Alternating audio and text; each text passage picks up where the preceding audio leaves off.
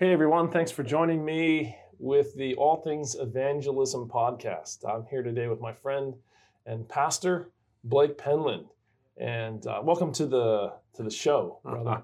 Thanks, Matt. I'm super pumped to be here, actually. It's always good to catch up. We always have good conversations. We do. Yeah. Like always. We always do. It's kind of a problem that we have. Well, now we're recording it, so we're putting it to good use. That's right. Yeah, it's true. You know, we have really good chats, and they sometimes get in the way of like our schedules. I think that happened today, actually. That's but true. We finally prayed, and we're on task, we're ready to go. Ready. Hey, guys. So today, Blake and I are talking about making the gospel relevant, and evangelism is all about making the gospel relevant. And in the Christian circle, we're always hearing people say, you know, we've got to make the gospel relevant. If you don't make it relevant, well, then people aren't going to be able to see, you know, its relevance and whatever. Anyway, so have you ever heard this talked about? Because I have a lot, and it could just be the circles that I roll in. You probably roll in like cooler circles than me, but I definitely have heard like how do we make this relevant for our communities and things like that. And to be honest, I actually don't even like the question. Oh, really? It just makes me mad. It makes you mad. Yeah, because it's like, what are you talking about? What do you mean we have to make it relevant? And we were kind of talking about this before. Like, it just makes me angry. You know, like we don't have to make anything. Yeah. If it already is that thing. And I actually want to read, can I read the definition of relevant? Yeah, please. I looked it up because I was like, okay, let's look this up. So one of them, it says relevant, definition, closely connected or appropriate to what is being done or considered. And then the other one here is appropriate to the current time, period, or circumstances of contemporary interest. Yeah. So what I think people are saying is we need to take the story of Jesus and to communicate it in a way in which contemporary people can understand it, right? But Which that's is not. cool. But that's not what they're actually saying. Well, that's kind of cool. If that's what people mean, this is what's so tricky, by the way, about language, is that people could say the same thing and mean different things. Yeah, but I think if you mean it in a way like, hey, we want to articulate the gospel message that's accessible and understandable to people who are alive. Yeah. It actually reminds me of like Bible translations. Yeah, a good example, because I don't know Hebrew or Greek. So let's take this beautiful information and communicate it in the language that people speak now. It's interesting because I have people in my church who get really, really passionate about like King James is the only one because it's the most accurate, and I'm just like, well, if you want to talk about accurate, let's go back to the Hebrew and the Greek, you know. But what I find interesting is, you know, in this idea of relevance, it really reminds me of, you guys just recently did an evangelistic series, I think it's called the End.Digital. Yeah. You know, you're taking truth that has been true for 2,000 years or longer, really, since eternity past in reality. The everlasting gospel. Yeah, that's the point. It's everlasting. Mm-hmm. Now you've repackaged it and put it in a digital format that people can access in a different way than maybe previously, but it's everlasting. It's the same story. The message hasn't changed. The story that changes the Roman soldiers who were at the cross. Yeah. They look at Jesus and go, truly, this is the Son of God. We were talking about that earlier. It's the same story that changes my life and your life. You know, like people can go completely from heathen to happily saved in Christ because of the same story that happened on Calvary and all through the Gospels. Yeah. You know, so, we see, we're doing a series on salvation at RTM Church right now through the sanctuary, which I'm really excited because I'm going to get you preaching this week on that. But we actually have a sanctuary set up in the sanctuary. Oh, cool. And it's like a little series where like you can actually see like the candlestick and the table of showbread and all these cool things. That's Leah's mom's actually one helped me find that up. But but the cool thing is it makes it relevant, not because it's contemporary, but because they can visually see it. Yeah, sure. So I think when we talk about relevance, it can't just be like current or contemporary or digital. It also just needs to be, for me, I think the word relevance really needs to be the word accessible. How do people access the gospel? Yeah, and it's always different between, sometimes people make statements And in the statement is the assumption that everyone in the world is exactly the same. So in the modern era, people are exactly the same. So they said we need to make things relevant. And what they mean is what they're sometimes incorrectly assuming is that everyone in the modern world thinks the same, and therefore will respond the same to the same things. Right. But I've learned that as I've done outreach in ministry, there are so many different sets and subsets of people who have different perceptions of what's relevant and what's not, and have different ways of perceiving reality, that making something relevant means discovering for that particular people group, that particular individual, what's relevant to them, right? So you know what I'm trying to say? Yeah. Sometimes like really smart church growth experts don't seem to have a lot of practical experience dealing with a lot of people in the world because they just judge the world as a monolith. Like they'll say things more like, of a statistic. the postmodern mind thinks, or modern millennials think. And I think to myself, do you really feel comfortable making that sweeping of a generalization about like millions and millions of people? Like, you follow what I'm trying to say? So I guess this is just something that I notice when I hear people talking about relevance. They speak about it in such general terms that it shows me that they assume that everyone's exactly the same. So if you're between a certain age group and academics have labeled this age group a certain thing, well, then there's one way to reach those people. This is the only way to reach them. There's one thing that's relevant. The be all and end all. That's right. This is the be all and end all. And I find that thinking to be very narrow. Oh, of course. I'm just reminded of, I hope I'm quoting the right guy. It's either Peter or Paul. I'm positive of this, but I think it's Paul who says, like, to a Greek, I'm a Greek, and to a Jew, I'm a Jew, right? However you have to be to make that connection to be relevant, be relevant. Right. But don't compromise the truth as it is in Jesus. That's it. Right. So that's cool, man. I got the Bible open to that statement here. It's in 1 Corinthians chapter 9. Oh, nice. And where do I begin? Okay, you could just begin in verse 20. Well, verse 19, it says, "For though I am free from all, I have made myself a slave to all, so that I may win more. To the Jews I became as a Jew." It's interesting because he doesn't say, "To the Jews I became a Jew." He became as a Jew. As a Jew. Or in other words, I just related to them in a way that they could understand. That's interesting because he actually was Jewish. That's right. But he's saying I became as a Jew. A bit Interesting. different here, yeah. So that I might win Jews, to those who are under the law as to under the law, though not being myself under the law, as a means of salvation.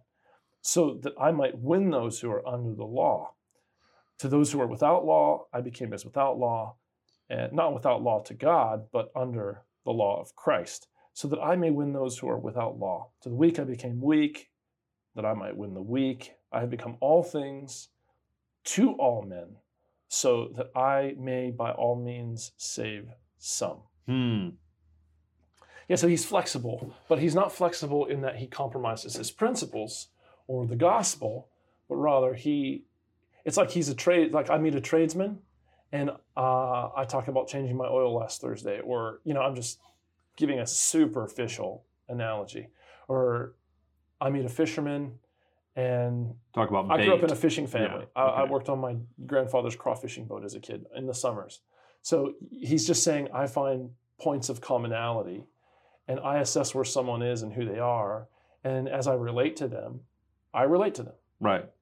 In a way that they're going to understand. And in verse 23, the reason you do that, it says, "Now this I do for the gospel's sake, that I may be a partaker of it with you." Like, he's not trying to fit in with the Jews. He's not trying to fit in with the lawless. He's not trying to fit in with the Gentiles. He's not trying to be socially acceptable. He's trying to win people. So when the time comes, he has the guts to say what he needs to say and to confront and to challenge and to call to repentance. It's funny because somebody told me one time, a high-level thinker, he said to me, "You always have to interpret what the prophets say through how the prophets interpreted what they said." So he says, look at the Apostle Paul's life. He would go into a Jewish synagogue, and he knows that to confess Christ in that synagogue is to put your life in danger, to basically take your life into your own hands. Absolutely. So here he goes. He looks like a Jew. He talks like a Jew. He was a member of the Sanhedrin and studied under Gamaliel. Like, he's a high-level Jewish thinker. He knows the law. He knows the texts. And then they're like, hey, you want to speak? So he gets up, he speaks, he starts talking about the history of Israel, the faith of the fathers, and then all of a sudden he brings them to Jesus and calls people to repentance in Jesus' name and says that he's the Messiah. Dude, they could stone you for that. Yeah. You went into the Jewish synagogue as a Jew, and you preached a Jewish sermon, and then you said something that will get you killed by the Jews. This shows, dude, this statement is not a statement. Paul did not understand this statement the way that some people do. Some people understand this statement to mean, I want to be acceptable to and fit in with these groups of people. But that's not what he's saying. That's not what he's saying. No. He's going above and beyond just acceptable. He's making those connections so that they might have life who have been given death because of their choices and their actions. Man, this is cool. So, bro, I guess we should all, like every Bible-believing Christian, should praise the sentiment of let's make the gospel relevant if what we mean is let's speak in people's language, man. Like they speak French, we speak French. They speak Swahili, we speak Swahili. There's certain cultural ways of interpreting things, and let's account for that. Let's not be blind to that fact. And there's a lot of ways that people express themselves through culture that is not immoral or bad. And so let's work with that. Let's work within the confines of culture, and let's be wise. And I think we should all say amen to that. There's no problem with that. For the gospel's sake. For the gospel's sake, not for us fitting in sake. No. Or being popular with the world around us. Because the Bible says in James 4:4, if you're a friend of the world, you're an enemy. You're an enemy of God. Absolutely. So we're not just here to make friends with the world in the sense like we just like us, please. We want your approbation, Right. But yeah. So I was going to say, but on the other hand, if what we mean by saying we need to make the gospel relevant is the gospel in itself isn't relevant, and we have to make it relevant, that's a little bit messed up. That's when you have to go, why are we having that conversation? Because it's already relevant, you know? Before we dive into that, because I'm loving that, but I just want to say that the same guy who says what you're just talking about here in 1 Corinthians, he has a sermon on Mars Hill that he goes and talks to the Greeks. And I had a privilege recently to go to the Bible Lands before COVID-19 hit, and we went to Mars Hill, and I read Acts 17 out loud on Mars Hill, which is where he preached that gospel. Yeah. And you can see when you're looking down, there's a whole, basically like a highway of idols that you have to walk up this like road, and there's idols on every side. And he's like, hey, I just went through your little garden of idols, and there's one to the unknown God. Let me tell you who this guy is, you know? And then he shares, so he takes a situation that they're actually looking at. It's like an object lesson. He's familiar to an extent with their kind of religious experience and all the idols. And all the Greeks wanted to do at that time was just sit around and argue stuff like all the time. Matt, I think you'd be a good Greek, actually. And we go up to the top of Mars Hill, and he just has this sermon that is so relevant.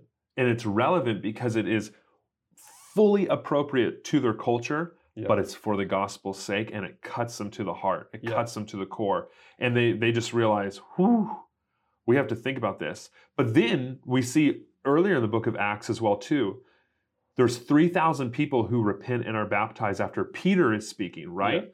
Okay, but some of the people there, they say, oh, look, these guys are actually just drunk. Right? And so this is what when we talk about relevant, you're going to be relevant to some people. And then no matter what you do, you're never going to be relevant to other people. Oh, wow. Acts 2, who's more relevant than an apostle on the day of Pentecost, filled with the Holy Spirit? Who's more relevant? Speaking 12, 20 different languages. And there's still people who... And there's like, those guys are just drinking, Mike. This goes to show why you shouldn't chase the approbation and approval of the world around you, because some people are just not going to receive. That's pretty powerful. You know, popularity should not be an indication of the effectiveness of sharing the gospel. Look at Noah. 120 years. If Noah his message was more relevant than anyone's message. Like, but you're nobody got going it. to die. You're all going to die. There's a big flood coming. You need to get in the boat. It's actually going to happen. Ho ho, Noah, that's funny. How do you make Noah's message relevant? It is relevant. You can't make it. Right. But how does he communicate it in a way that they get it? I'm sure he tried, because he preached for 120 years. So I'm sure he tried lots of different methods. The least effective evangelist of all time. You know, with the most important message. Right. For that world. For that relevant time. Wow, 100%. boy. And thinking about relevance for Noah. So in the eyes of the conference of the time, or the division, or the church the church body as a whole, which was essentially no one, it was just Noah and his family, super unsuccessful.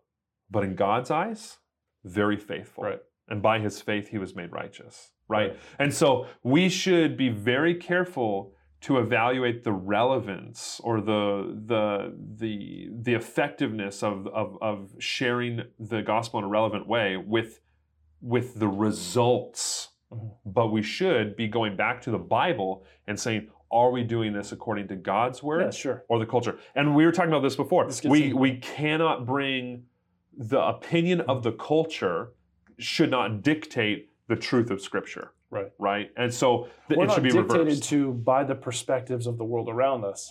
So what the world thinks is relevant may be wholly irrelevant. Mm-hmm. And therefore, if we're trying to be relevant in the world's eyes, we may be becoming irrelevant to God. Fully. And doing nothing that the world needs us to do. So there's the perception of what's relevant, and then there's what's actually relevant. Mm-hmm. And that's the question that we have to ask ourselves. Like, are we interested in really making what's relevant to people?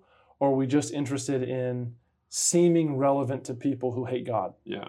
Because what's relevant to them? Like, it's funny because as a God-hating person, like as a wild, wacky person, you know what that's like. Yeah. Being one of those. Not anymore, but yeah, we just want to establish for the right. podcast that we both know what that was like. Just living a life of futility, Christ has changed our and life. craziness. Yeah. Like, what did I think was relevant on a 4-day drug binge? Right.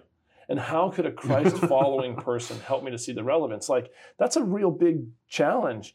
And they could be as filled with the Spirit, speaking in as much of the language as they could speak of.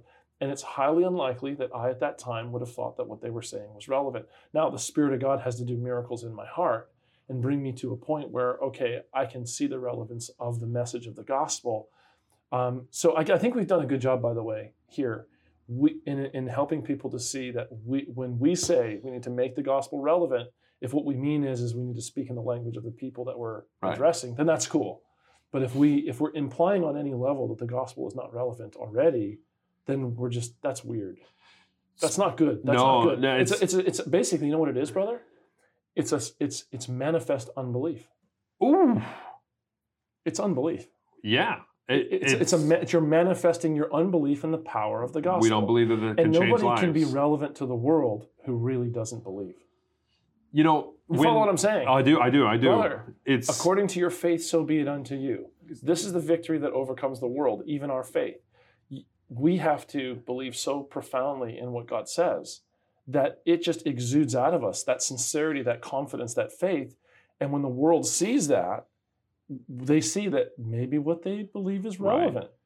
I think there's the old saying, always preach the gospel, if necessary, use words. I don't Peter know if Watts you've ever, loves that statement. Yeah, it's just like this idea. Actually, Peter Watts gave a whole talk on this podcast about how he hates that statement. But go ahead. Oh, okay. Oh, no. Well, we talked about the same thing. Like, we love it if it means one thing. We don't love it if it means something else. But I think in terms of when we talk about relevance, like we should live our lives in a way that when we meet strangers, when we see our neighbors, when we have coworkers, that they go, whoa, their life is different. And then they ask the question, why is their life different?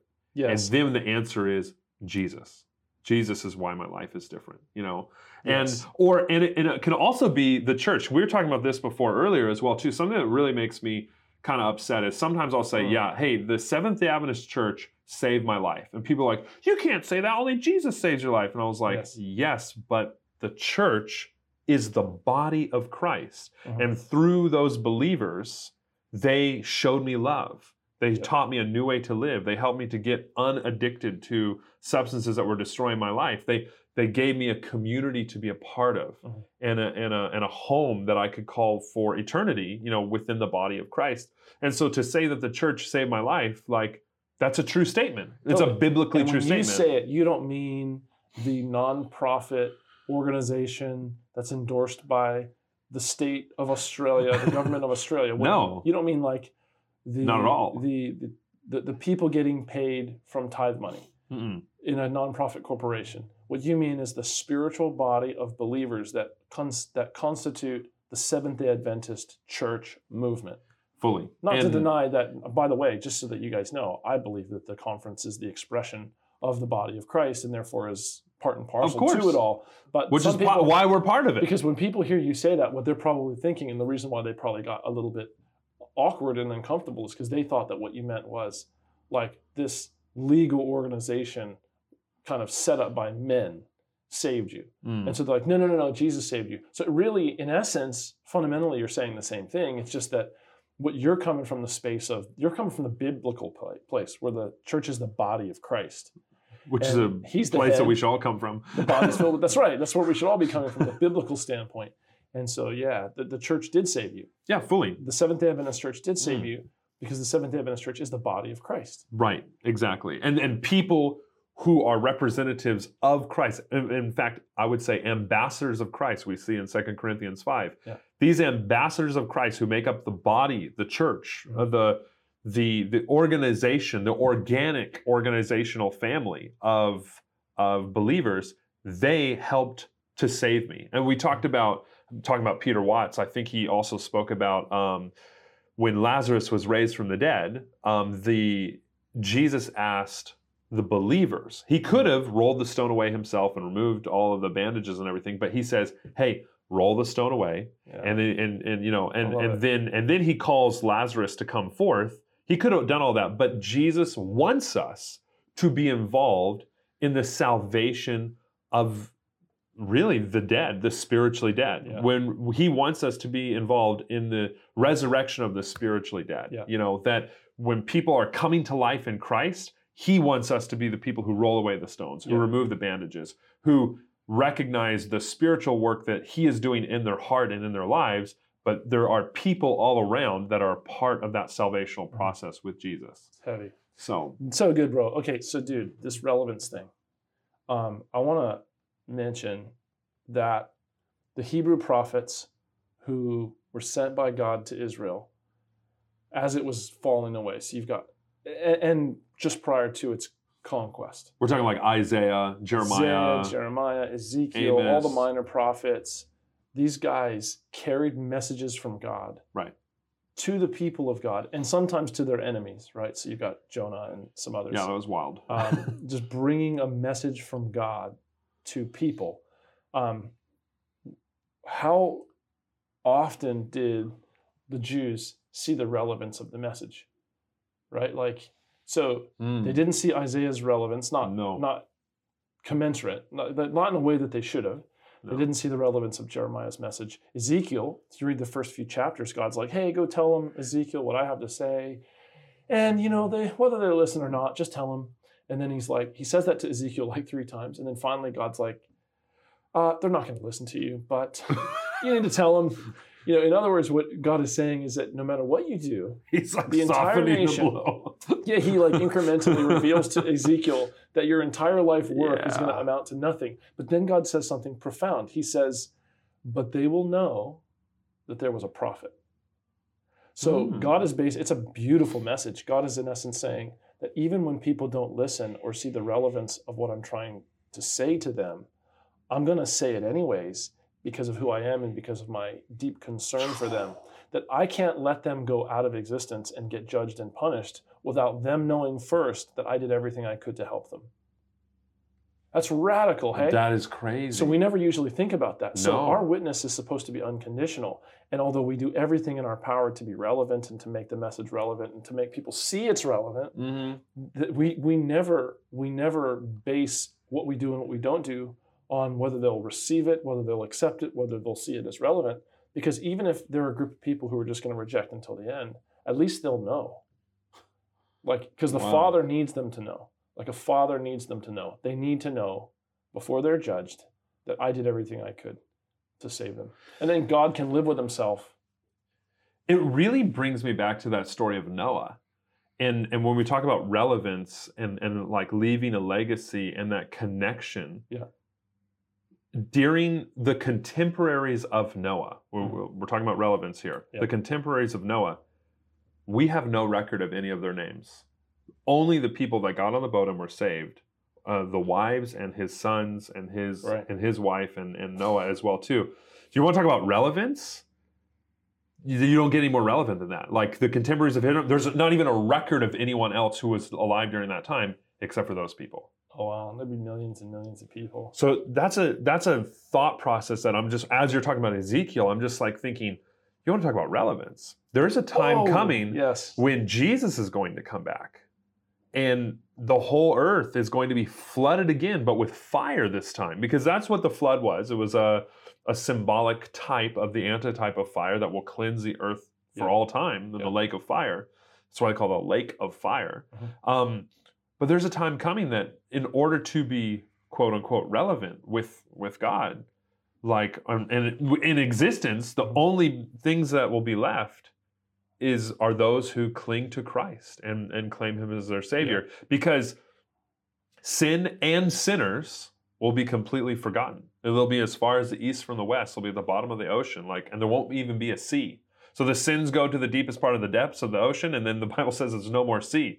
There's no more sin. It's gone. You know, I'm going to have to talk to Jesus about possibly getting a wave machine at my mansion, but he's I think he'll work something out for me. Might. Yeah, we're cool. Like he and I, I'm not perfect, but I know he loves me, so I'm just gonna say hey, hook me up with a little wave machine just for some. Dude, some yeah, fun. that's just a cool thought that you're bringing up. Hey, in the whole Noah thing, the names and the remembrance. So check this out. I want to say something in regards to the prophets and to Jesus, so that people can hear my thoughts on this.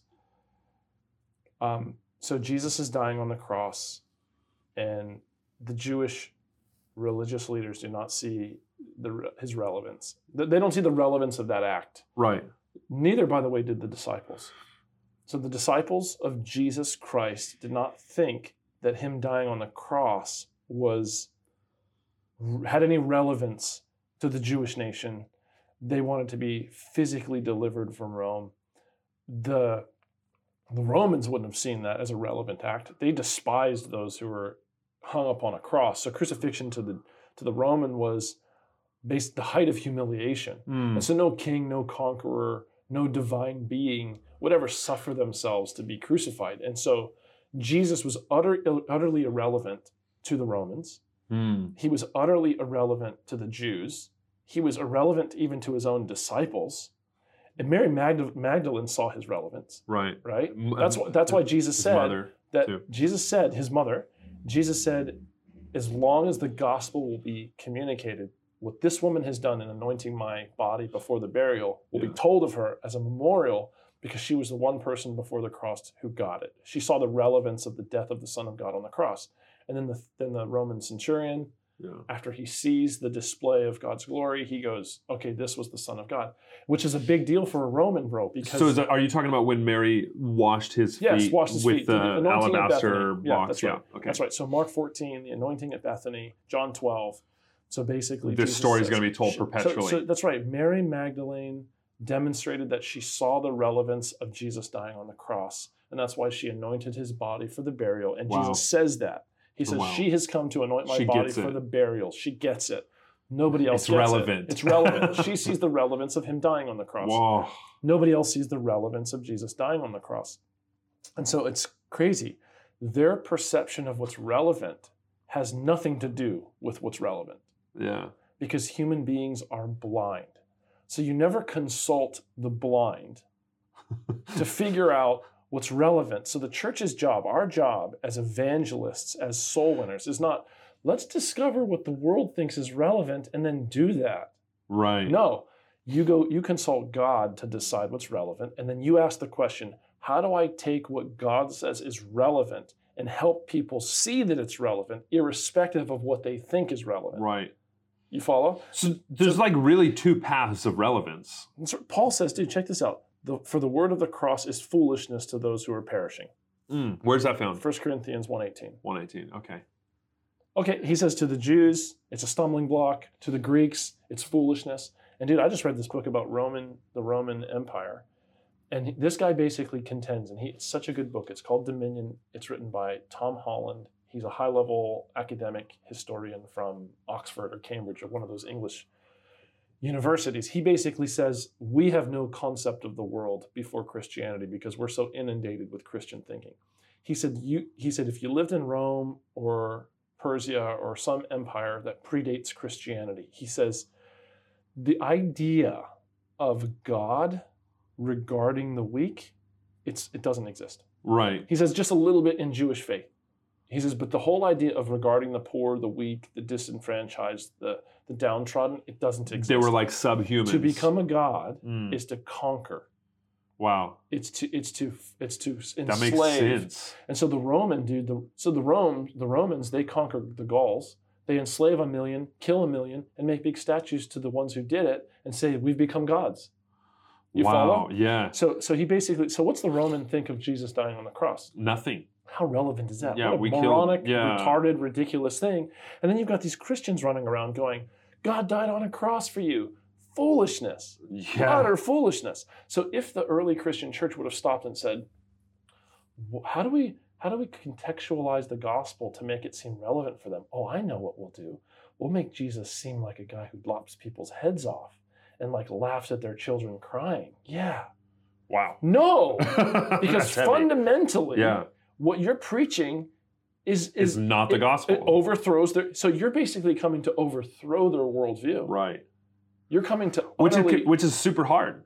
That's even right. today. That's right. Like, because now our worldview is Netflix and Google, perversion, sin, sickness, and selfishness, and instant gratification. That's right. And the gospel is contrary to that. So we're Very challenging all of that. So, dude, check this out. So Paul says in 2 Corinthians 4 in verse 3, if our gospel be hidden, it is hidden to those who are lost. Right. Verse 4, in whom the God of this world has blinded the minds of those that don't believe. So think about that. So you don't consult blind people. And you don't ask blind people, hey, how do I see? Right, because they can't. What do I do? Where do I go? Those who walk in darkness, Jesus says, don't know where they're going. They don't know what's relevant. They don't know what's not relevant. God tells us what's relevant. And then we preach it. We share it because what God says is relevant is relevant. And of course, we need to be creative and flexible and accommodating to where people are at and where they're coming from, because Jesus did that. But not with the expectation that everyone is going to get it. No, because even Jesus says, seeing they do not see, hearing they do not hear, to fulfill those prophecies. Yeah. And so, not everyone, that's really heavy actually. I'm sorry, I'm just personally feeling the weight of this. Not everyone that you pray for and love and show kindness to and study the Bible with and lead to church and bring them into a relationship, not everyone is going to accept Jesus as their Savior. Even though we want them to, even though we know that what we have with Christ is so beautiful and amazing, but some people are just going to be like, not for me.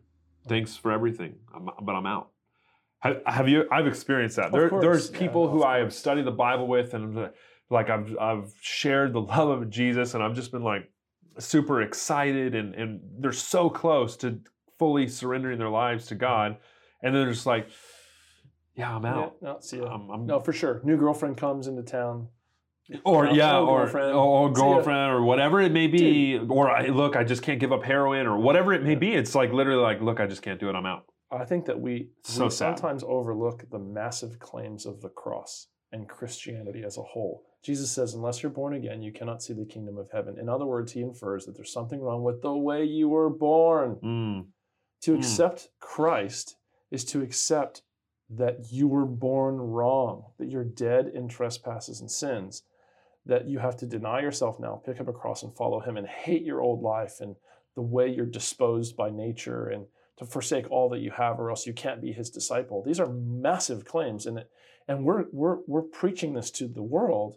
And of course, we want to be diplomatic and reasonable and start where people are at, and And we're not denying any of that stuff. Like, I don't deny that stuff. And I'm sure somebody could hear me talking now and be like, oh yeah, the evangelism director, he's just like go up to people and start preaching to them that the world's coming to an end. And that's the caricature some would like to place upon me.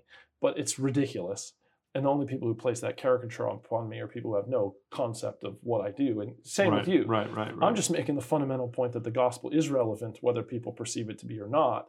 And what God says is relevant because he's the great I am. Yeah. We start with that premise, and then we move on from there and say, how do we translate that? Do we tell parables? How do we make it understandable for children and for people who have done drugs? And how do we simplify and deliver the message most effectively and efficiently? That's how I think it starts. So we start with that's how it should work.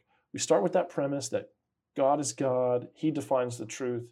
We find relevance through doing what he says to do and being what he says to be. And then from there, we go on to considering how did the apostles and how did Jesus, make the eternal truth accessible, like you were saying, to people so that they can get it in the best possible way.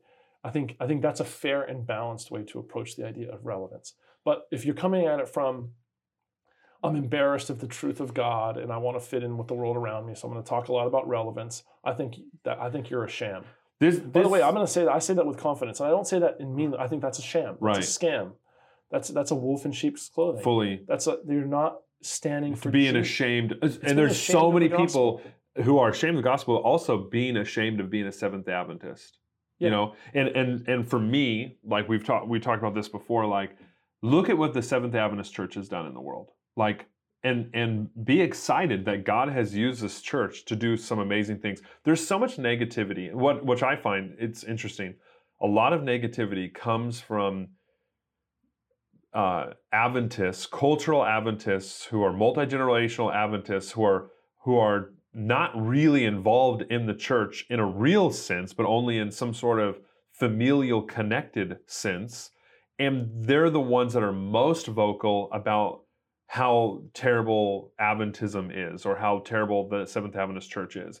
And I guess what I want to say when we talk about relevance as well too, and just in a general sense, like I want to be a positive voice for the church. This church has saved my life. And I can say that in confidence because Christ has used people in this church to save my life. And this church has raised up hospitals that have helped people who are dealing with cancer and life-threatening diseases here at the sanitarium and Loma Linda, all school institutions around the world. Some of the best schools in the world is Adventist education, community services that reach out to people who are in need and transform people's lives, churches that are built as places of worship that people can come and get to know their heavenly Savior, Jesus, through the church body, but also at the church building where they can come and worship. Let's not throw that under let's not throw that out with the baby in the bathwater, right? Let's also recognize that the organization of the Seventh Adventist Church has also built places of worship all through the world that people can come and study God's word together. Yeah. And I just want to say, like, I'm proud to be a Seventh Adventist. I'm happy to be a Seventh Adventist because my life before fully surrendering and committing to Jesus is drastically inferior to my life after surrendering my life to Jesus, getting baptized into the Seventh Adventist Church, baptized into Christ, into his body, into the church. And now I look at my life and it's just the floodgates of heaven have opened up because even though I'm not perfect, God has poured out blessings in my life in such a beautiful way because I'm part of his body. I'm part of his family. And it's funny because there's that balance. And this, I guess, is the last thing I'll say. Yes, the church is Laodicean. Yes, there have been missteps and there are missteps because we're human and we're imperfect. Are there people who have a very legal view? Ellen White even said that sometimes the church becomes as dry as the hills of Gilboa because there's not enough Jesus preached. But at the same time, she says that at the end of time, the world in the Christian church is going to make the opposite mistake of the Jews, and they just disregard the moral standards of God's law, And so, we're not perfect, we're striving, we're flopping, we're floundering, but I feel the same way in that praise God for the church, praise God for all the pastors and the ministries and the conferences and the lay members who serve and bless. And And when you have a perspective, I think like yours, where you've just seen the other side, Ooh. and it's almost It's like, night wow, and day. do we really know what we have here? It's like, yeah, there's faults and there's issues, and we need to deal with them. And I'm happy for people to be, sincerely and critical, in the sense, not condemnatorily critical, but like, yeah, like, hey, critiquing and saying we need to improve. We all say that stuff, and that's cool. So I'll just send all those people to you. No, that's cool. Like, I think it's Matt fine. wants like, to talk to you. No, like, yeah, like people have a right to express their discontent about stuff. Of course. But at the same time, that shouldn't turn into a spirit of complaining, a grievance spirit. I grew up in a place where my next door neighbor was violently abused and constantly abused by his dad. Like, so much so where one day, like, we came outside the back door and the little kid was in a puddle of blood in his back door. And I go to Sabbath school classes here in Australia, and I hear people like virtually, by the way, this is going to sound so bad. I hear people kind of complaining about their grandparents who were like really strict on the Sabbath, and they're like, well, I couldn't swim on the Sabbath, and it really affected me, and they're like, it psychologically damaged me forever. And no disrespect to those people. Maybe they're so fragile and so delicate that really did traumatize them, and I don't want to take that away from them. But in context of what I've experienced in my life, I think to myself, man, at least they cared enough about you not to like kick your head, like some neighbors in my neighborhood got treated. So not to demean or dismiss, but we live in a harsh and gnarly world. And the Adventist Church is such a safe place, relatively speaking. And if it hasn't been for people, oh man, so sorry. And we need to fix the wrongs. For sure. By all means. But we do need to make sure that we're always constantly improving and constantly innovating and making things as relevant. The devil is in the church too, and our kids have been abused and hurt. And people who are even, and the devil targets, I would actually say, this church more than any other. If you look at Revelation 12, verse 17, it talks about how the devil makes war with the offspring of the church, with the offspring of the woman. I think that's one of the characteristics. It's that keeping the commandments of God and the faith, testimony, or spirit of prophecy. The faith of Jesus, the testimony of Jesus, and the spirit of prophecy. Those three things are the characteristics of God's remnant church right before the end of time. But when we see persecution happening to God's people in the church, that is evidence that we're on the right path. And we need to be praying, and definitely I'm a big supporter of AdSafe and keeping our churches in a safe place, because there are some terrible things that happen outside and within the church. Yeah. But that's not an excuse and not a reason to throw our church under the bus, right, and to say, well, because that individual who's a sinner has done this thing, well, the whole church is a terrible place. Because my grandfather wouldn't let me do this, and he was an Adventist. I hate the Adventist church. Because my auntie is an Adventist and does this, I'll never come back to an Adventist church. That's not fair. That's not right. You're placing the responsibility of the whole church upon that individual's shortcomings. Yeah. Well, newsflash, everyone falls short of the glory of God. Yeah. Don't put God's church, don't throw God's church under the bus because somebody in your life hasn't lived up to the standard of Christ. None of us do. We need to look to the Bible and see what the church should look like according to the scriptures, according to God's word. Yeah. And when humans fall short, pray for them. Separate yourself. If they're hurting you, separate yourself from that pain and that suffering. But don't blame God for your Job experience. It's the devil trying to ruin your life, to steal, kill, and destroy everything that you've had. Yeah, that's it. Oh, dude, thanks so much, man, for joining me. This has been awesome. So I'm getting passionate right now. Great, praise God. Hey, listen, guys, thanks for joining us for the conversation. We hope you've been blessed and we provoked some thoughts. And I think we've been roundly biblical and true to what Scripture has to say on the subject. But let's do all in our power to make the gospel relevant. But when we do that, we do that with the understanding that it is inherently relevant, and that to believe otherwise is manifest unbelief. God is the gospel, the fundamental truth of Scripture. It is the most relevant thing in the universe.